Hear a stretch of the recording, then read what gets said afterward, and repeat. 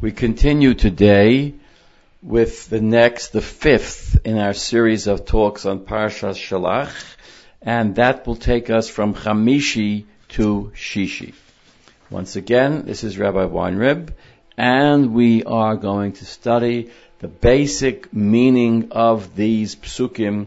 This is a relatively short and concise parsha that we will have today, and of course it will therefore be briefer than some of the others. Chamishi. Remember, we learned yesterday, as we were studying Revi'i to Chamishi, of the fact that there's a transition from the tragic narrative of the Meraglim, of the spies, to the mitzvah of the Korban Mincha and the Yayin, which was to accompany the Korban. And that this was a sign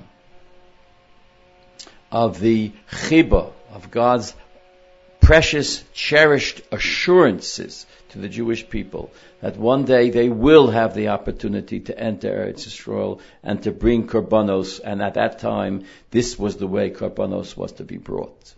And we learned that that in the case of a keves, of a young sheep, the Korban was to be accompanied by an isaron measure of flour mixed with a quarter hin of oil, and also a wine that same size as the shemen, same quantity, the revi'is hahin. In the case of an ayil, which is an older sheep of a year plus a month and older, then an additional isaron were brought, 2 esronim of meal, balul mixed well together with a third of a hin of shemen, and the yayin also a third of a hin of yayin. Now we're going upwards from the keves to the ayil to the ben bokor, to the cow. If you bring as a calf, as a korban ola, a totally consumed burnt offering, or a zevach, partially consumed of the mizbeach, the rest of it eaten by the kohen and the owners of the korban. And again, lefale neder o shlomim lashem, if these korbanos are brought either as a result of a vow or as an opportunity to bring a korban shlomim, specific type of korban, then here's what you do. You have to bring a meal offering. This meal offering is larger than the other two. And for the ayel or the keves, the sheep. Soles shlosho esronim, not 2 esronim as in the case of the ayel, not 1 isaron as in the case of the keves, but 3 esronim.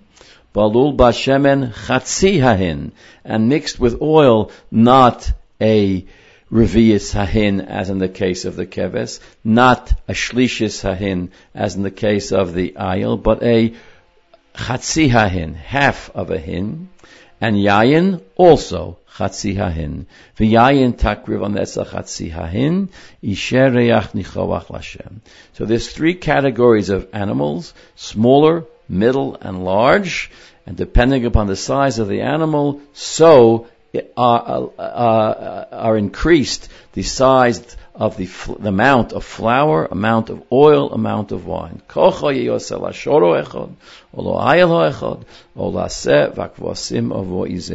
3 categories: ox, cow, ayil, older sheep, sek, younger sheep, or goat.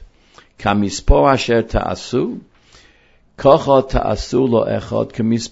if you bring, for example, 3 kavosim, so you bring 3 esronos mixed with 3 revi'os of shemen and 3 revi'is of yayin. With the number of animals you bring, so too you bring the accompanying corresponding amounts of mincha, soles, shemen, yayin. And this is an important mitzvah. Don't think this is some detail. This mitzvah is somehow a way in which all Jews buy into something. Kol ha'ezroch yaseh kol ha'esela. All the citizens of the Jewish people should do it this manner. Lahakriv isha reach nichavach lashem. Now when I studied with you the narrative I kept emphasizing how again and again the Torah tells us that Kol Ha'eda, everyone sinned against Moshe, Aaron, Yeshua, and Kalev, and spoke hopelessly about entering Eretz Yisrael. Everyone. And it's interesting that here too, the emphasis is that everyone has the same mitzvah of Minchas Nesachim. Everyone. Kol ha'ezrach yaseh kocho. It is almost as if by bringing the Minchas Nesachim, by bringing the meal offering mixed with oil and the yayin together with our korbanos, in the future, in Eretz Yisrael, we are somehow atoning or correcting or setting right the sin we all did in the time of the Meraglim. So that if that approach is correct, and many Meforshim take this approach, then the Minchas Nesachim is in a certain way a kapora. It's a way of overcoming and undoing the sin of the Meraglim. So much so that not only does the Torah emphasize Kol Ha'ezrach, that all Jewish citizens must do this, but it emphasizes that this is also true of Gerim, of converts to the Jewish people. V'chi yagur itchem ger, o asher v'sochechem adorosechem. If there is a ger dwelling among you, or a ger which at some point in your history joins you, v'asa ishei reach nichoach l'Hashem, and he brings a fiery offering as a fragrant offering for God, ka'asher ta'asu kain ya'aseh. As you do, so should he do. This is, again, one of the many places where the Torah emphasizes equality. A ger is a full citizen of the Jewish people. And just as the entire kohol must bring these accompanying flour, oil, wine offerings as a symbol of their overcoming the negativity of the Meraglim, so too the ger, the stranger, must bring this package of korbanos to indicate that he too joined the entire community with hope and confidence, possessing Eretz Yisrael and not feeling hopeless and defeatist. Hakol, the entire congregation, equality. There's one law for you and for the strangers. It's a very, in terms of ancient history, this is progressive as can be. Strangers, immigrants, aliens, they're also part of your community. And once they join you, they have the same rules and the same laws. Chukas olam ladorosechem, forever. Kochem kager yihiyeh lifnei Hashem. No discrimination.